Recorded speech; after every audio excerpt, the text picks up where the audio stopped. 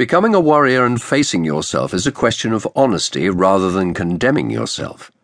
By looking at yourself, you may find that you've been a bad boy or girl, and you may feel terrible about yourself. Your existence may feel wretched, completely pitch black like the black hole of Calcutta. Or you may see something good about yourself. The idea is simply to face the facts. Honesty plays a very important part. Just see the simple, straightforward truth about yourself. When you begin to be honest with yourself, you develop a genuine gut level of truth. That is not necessarily cutting yourself down. Simply discover what is there. Simply see that, and then stop. So first, look at yourself, but don't condemn yourself. It's important to be matter-of-fact on the spot. Just look.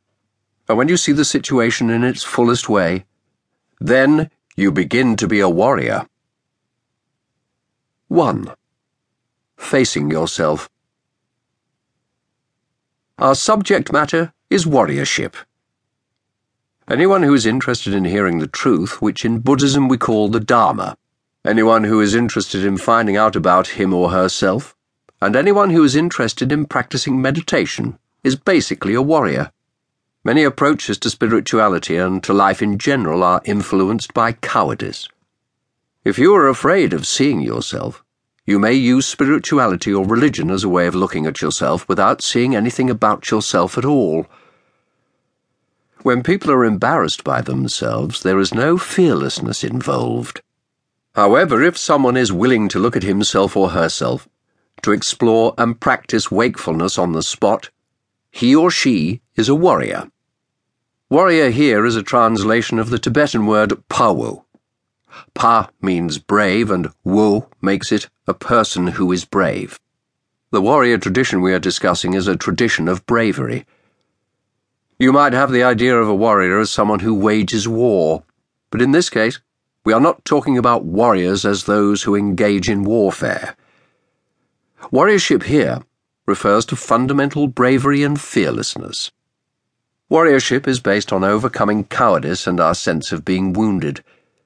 If we feel fundamentally wounded, we may be afraid that somebody is going to put stitches in us to heal our wound. Or maybe we have already had the stitches put in, but we dare not let anyone take them out. The approach of the warrior is to face all those situations of fear or cowardice. The general goal of warriorship is to have no fear. But the ground of warriorship is fear itself. In order to be fearless, first we have to find out what fear is. Fear is nervousness, fear is anxiety, fear is a sense of inadequacy, a feeling that we may not be able to deal with the challenges of everyday life at all. We feel that life is overwhelming. People may use tranquilizers or yoga to suppress their fear. They just try to float through life. They may take occasional breaks to go to Starbucks or the Mall. We have all sorts of gimmicks and gadgets that we use in the hope that we might experience fearlessness simply by taking our minds off our fear. Where does fear come from? It comes from basic bewilderment. Where does basic bewilderment come from? It comes from being unable to harmonize or synchronize mind and body.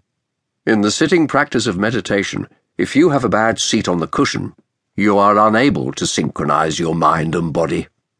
You don't have a sense of your place or your posture. This applies to the rest of life as well.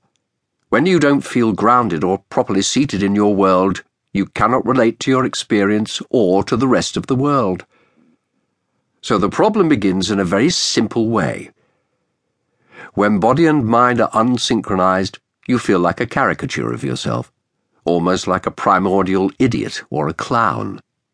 In that situation, it is very difficult to relate to the rest of the world.